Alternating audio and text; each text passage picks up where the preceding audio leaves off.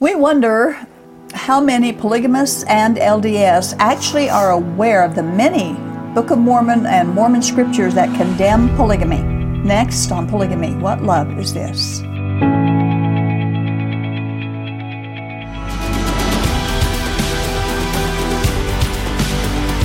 Thank you for joining us.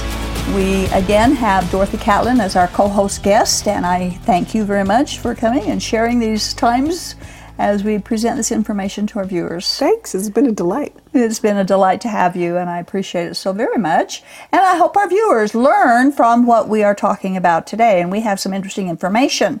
The current Mormon Doctrine and Covenants contains a section which claims to be the revelation Joseph Smith said God gave him, commanding the Mormons to resume the Old Testament practice of polygamy. In section 132, Smith wrote that God was pleased with the polygamists in the Old Testament and that God justified them because of their polygamy. But the Doctrine and Covenants didn't always condone or command polygamy. In fact, in 1835, the first edition of the Doctrine and Covenants included a section which denied their practice of polygamy and went even further by affirming that monogamy was the Mormons' only option. This is what it said. And at that time it was labeled Section 101. Right. It's not anymore. Not today's, right.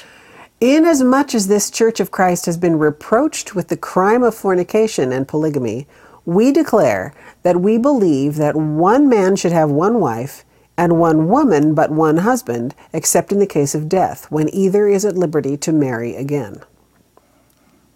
So we already said that about the numbering changing. The numbering changed from 101. 1835, yeah. It was 101. It isn't the 101 today. It's different. Right. And this, by the way, is repeated in Mormon's History of the Church, Volumes 2, page 247.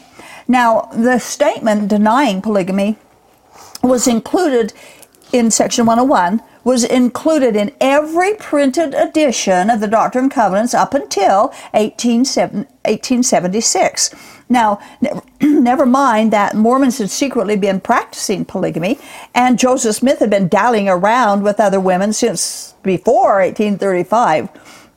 But in 1876, they removed Section 101, which denied polygamy, and replaced it with Section 132, which commanded polygamy. Isn't that odd? We quote. For 41 years during the main period of LDS polygamy, the official scriptures of the church contained a section condemning the practice. Yet Apostle John Taylor, speaking in France in 1850, denounced the charges that the Mormons practiced polygamy in Utah on the basis of the 1835 section on marriage.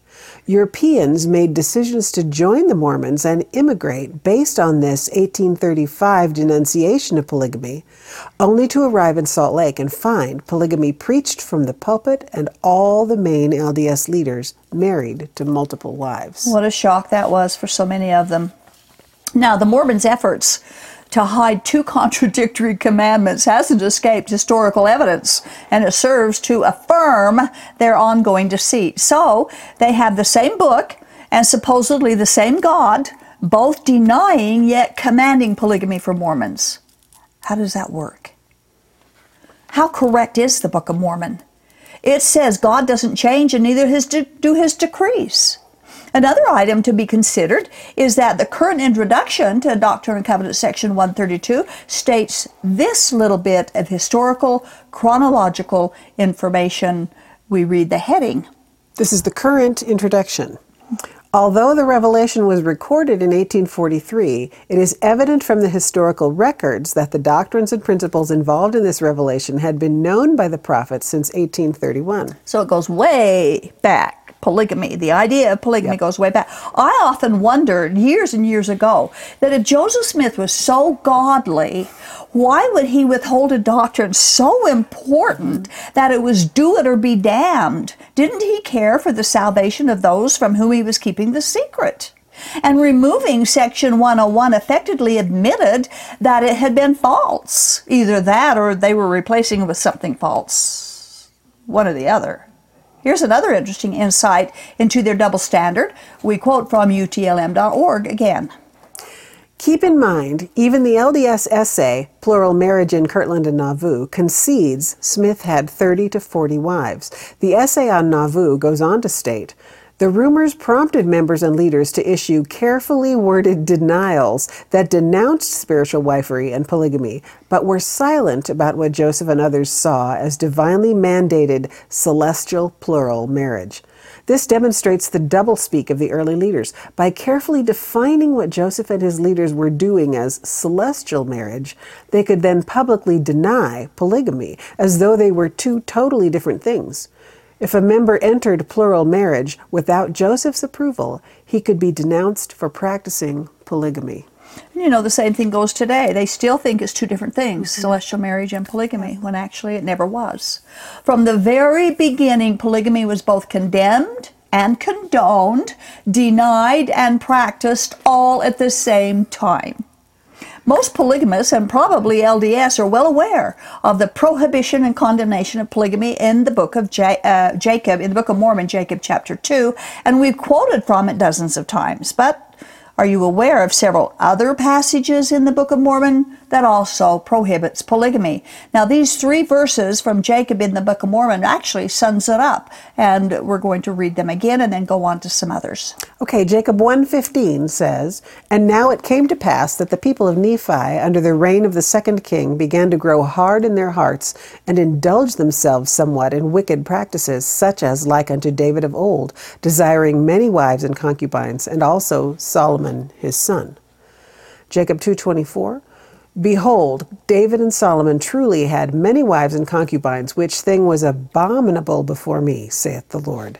And Jacob 2:27, Wherefore, my brethren, hear me, and hearken to the word of the Lord, for there shall not be any man among you have, save it be one wife, and concubines he shall have none. Now, that's pretty clear, I'd say. You think? And now, verse 30 says, except if I command you to raise up righteous seed. But you know, you can have righteous children without having polygamy. So that really is kind of a null void verse, in my opinion. But notice that the verses that we just read says that the people, the polygamists of those days had hard hearts, that the practice was wicked and abominable. And in fact, when you get into Jacob 3:5, it calls it polygamy whoredoms.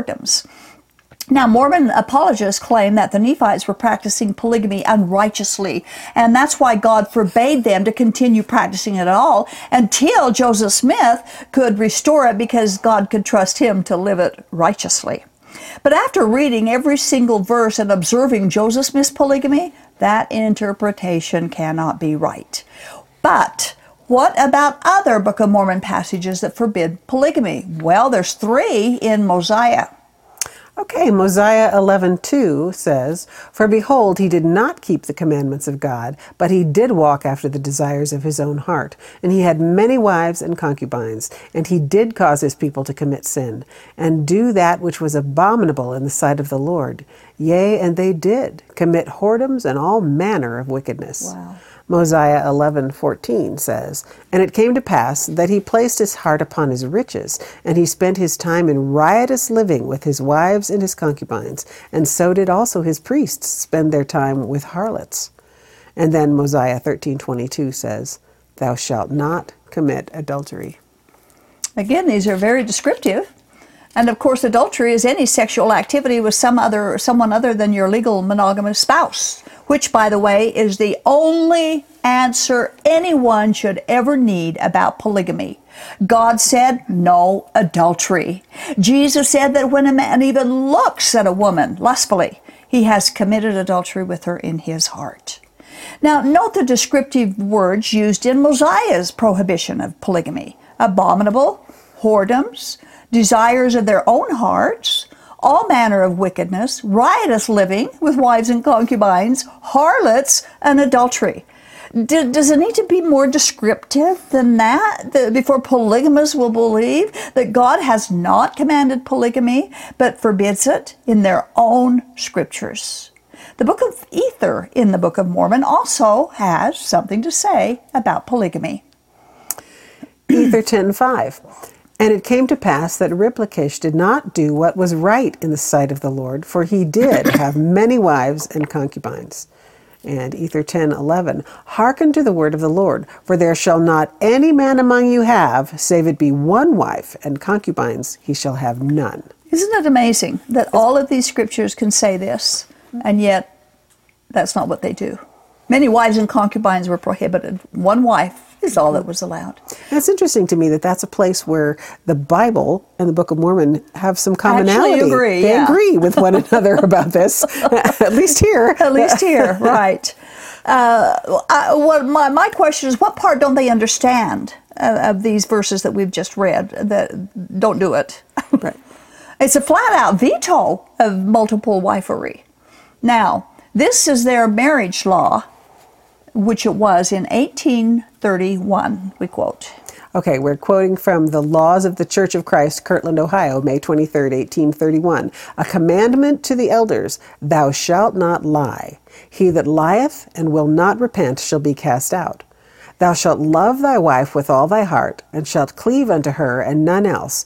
And he that looketh on a woman to lust after her shall deny the faith, and shall not have the Spirit. And if he repent not, he shall be cast out. Whoa, he's getting pretty close to what Jesus said there. Now, not only did the Mormons lie about polygamy until 1852, they publicly preached against it and repeated this behavior over and over again for years and years and years, and repented not for their duplicity. So what does their statement have to say about their own behavior? Now, Fanny Stenhouse was an early Mormon woman. She and her husband immigrated from England.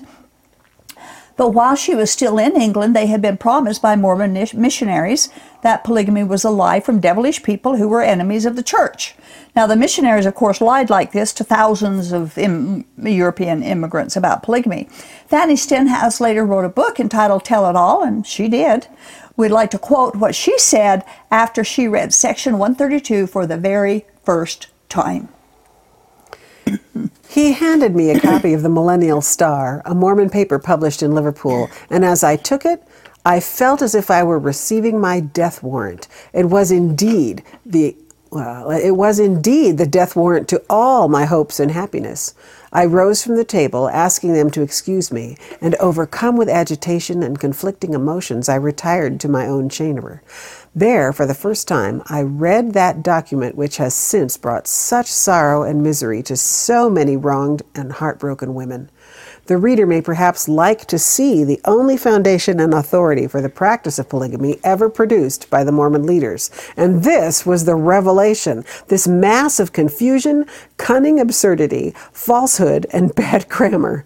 This was the celebrated document which was henceforth to be law, and confiding men and women who had embraced Mormonism, looking at it now, noting its inconsistencies and its flagrant outrage upon common decency and morality, I can hardly credit that I should ever have been such a silly dupe as to give it a second thought.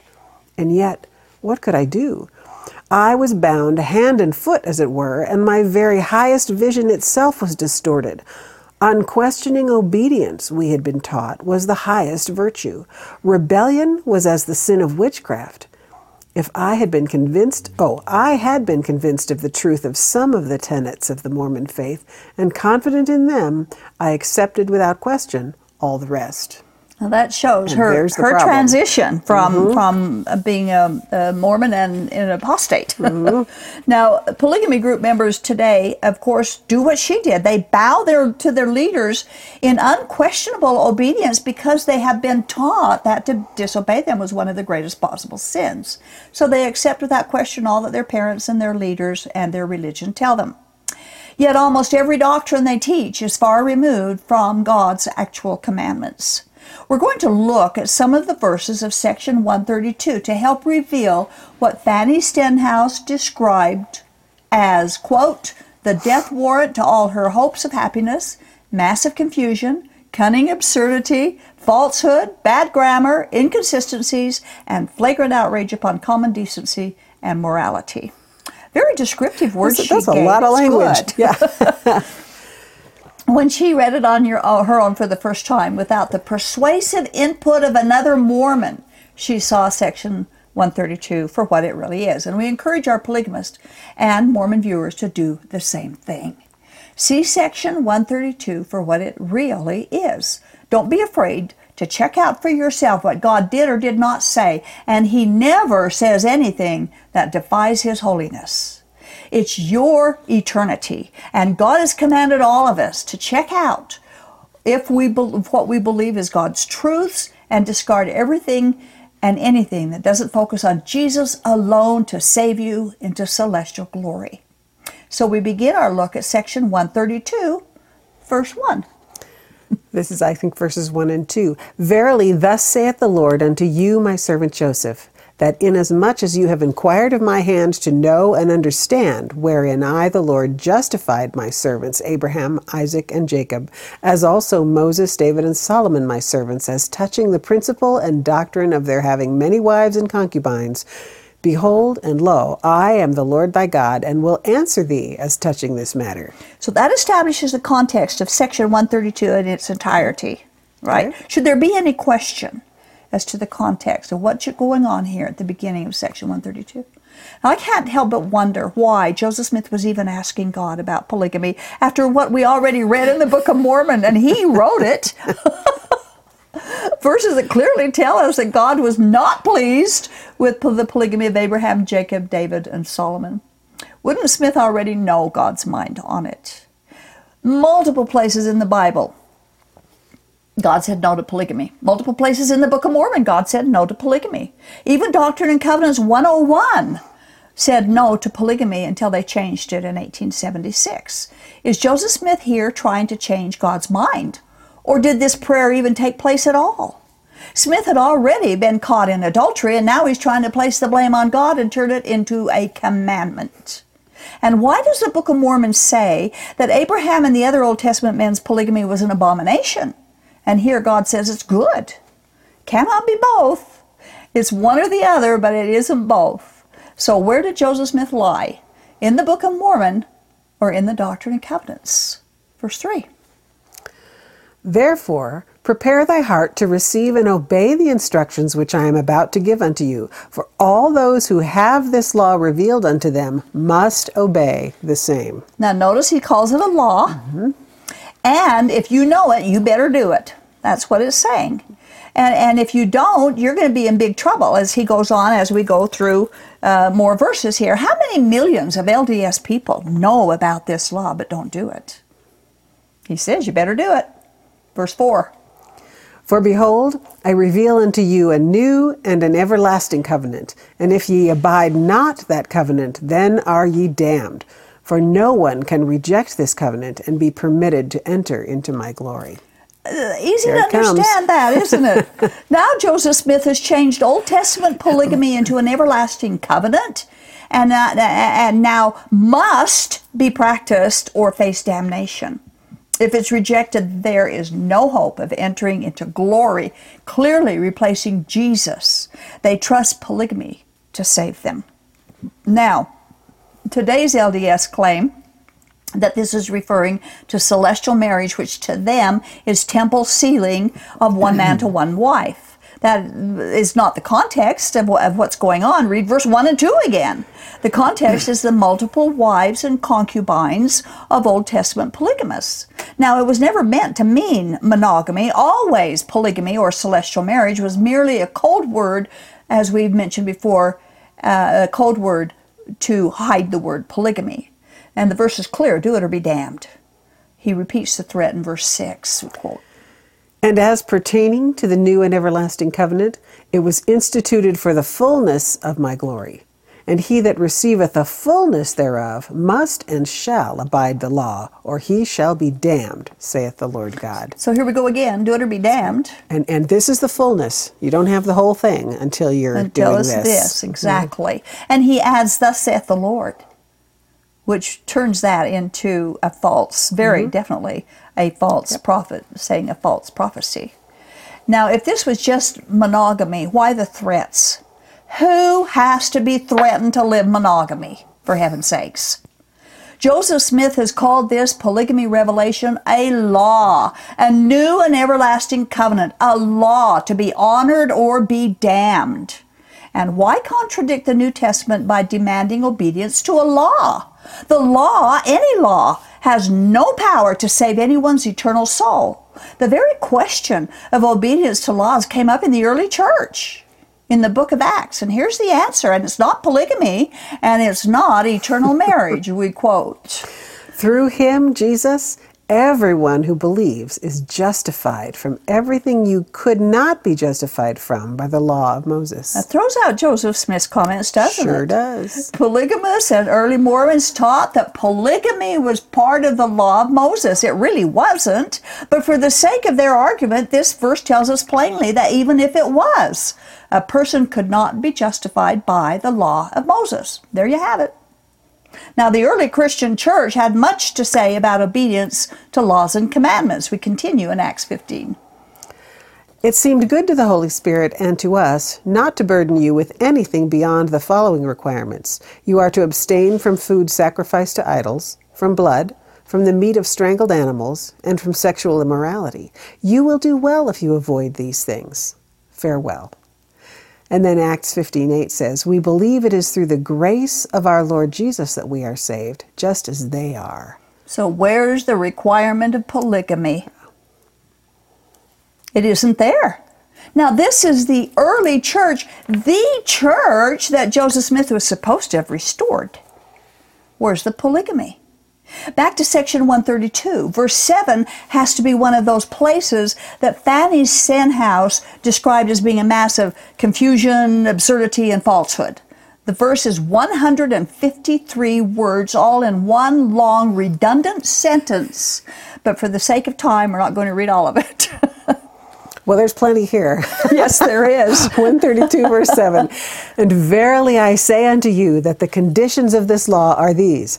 All covenants, contracts, bonds, obligations, oaths, vows, performances, connections, associations, or expectations that are not made and entered into and sealed by the Holy Spirit of promise for time and all eternity, whom I have appointed on the earth to hold this power, and I have appointed unto my servant Joseph to hold this power in the last days, and there is never but one on earth at the time on whom this power and the keys of the priesthood are conferred, for all contracts that are not made unto this end have an end when men are dead. Wow. And this is just part of the verse, part of the sentence. Now, after this long verse filled with confusion and nonsense, he has the nerve to say in verse 8, my house is a house of order, not of a house of confusion. But in verse 7, Smith is basically annulling all marriages that are not sealed by the power Smith claimed God has given only to him. How convenient is that? Only Joseph Smith could seal up people to heaven. But where's Jesus in that? He's the Savior, isn't he? And as for confusion, polygamy causes houses that are out of order. Confusion in polygamist homes and families. Just read about Hagar and Abraham and Jacob and his 4 wives. Their homes were all filled with confusion and disorder. And I'm from a polygamy group, and I saw many homes, many families filled with confusion and disorder. Many. The one thing that I discovered many years after I was gone, and started attending Christian churches with genuine love. Genuine love with the people and genuine love with families. I had never experienced that or seen it before in my life. Their houses are those of disorder. Just read the story of Jacob too. You'll get that. And also of Hannah in 1 Samuel chapter 1. That was a house of disorder, and he was a polygamist. Now, we're out of time for this one, but next time we're going to continue going on through section 132 to discover what Fanny Stenhouse saw when she read the entire section for the very first time. Any comments, Dorothy, on all of this? Now, you don't have a background of Mormonism or polygamy, but you've lived in the Mormon culture for a long, long time. I have never met anyone who came out of a polygamy situation who had anything good to say about it. It by very definition, it promotes suffering and unhappiness and inequality and jealousy and that's what Rebecca Kimball had said. Mm-hmm. Huh? Difficulty. Yeah, give up your rights so we can take advantage of you. Right. That's basically what it is. And it's not from God. He does not have a double standard. Thank you, Dorothy. We're going to do part 2 of this in next time. So my closing comments is that in the meantime, between this one and the next one, we encourage you to begin your own study of Section 132 and study through it. Turn off your Mormon filter if you can and consider what Section 132 really says. If you're willing to receive the truth of God, He'll make it clear to you that His holiness and His grace is nowhere evident in this passage of Mormon doctrine. God's truths will never compromise His own personal righteousness, and He doesn't have a double standard. And as you study this section, you'll discover it has nothing to do with Jesus Christ and His salvation by grace through faith, not by works, because of the cross. See you next time for part 2 of our comments, and thank you for watching. This has been the audio podcast of Polygamy, What Love Is This? With host Doris Hanson. Polygamy, What Love Is This? Is produced by A Shield and Refuge Ministry. More information on this program, including the video version of it, can be found at whatloveisthis.tv. If you have any questions or need help getting free from Mormon fundamentalism, write us at contact@shieldandrefuge.org or call us at 1-800-877-425-9993.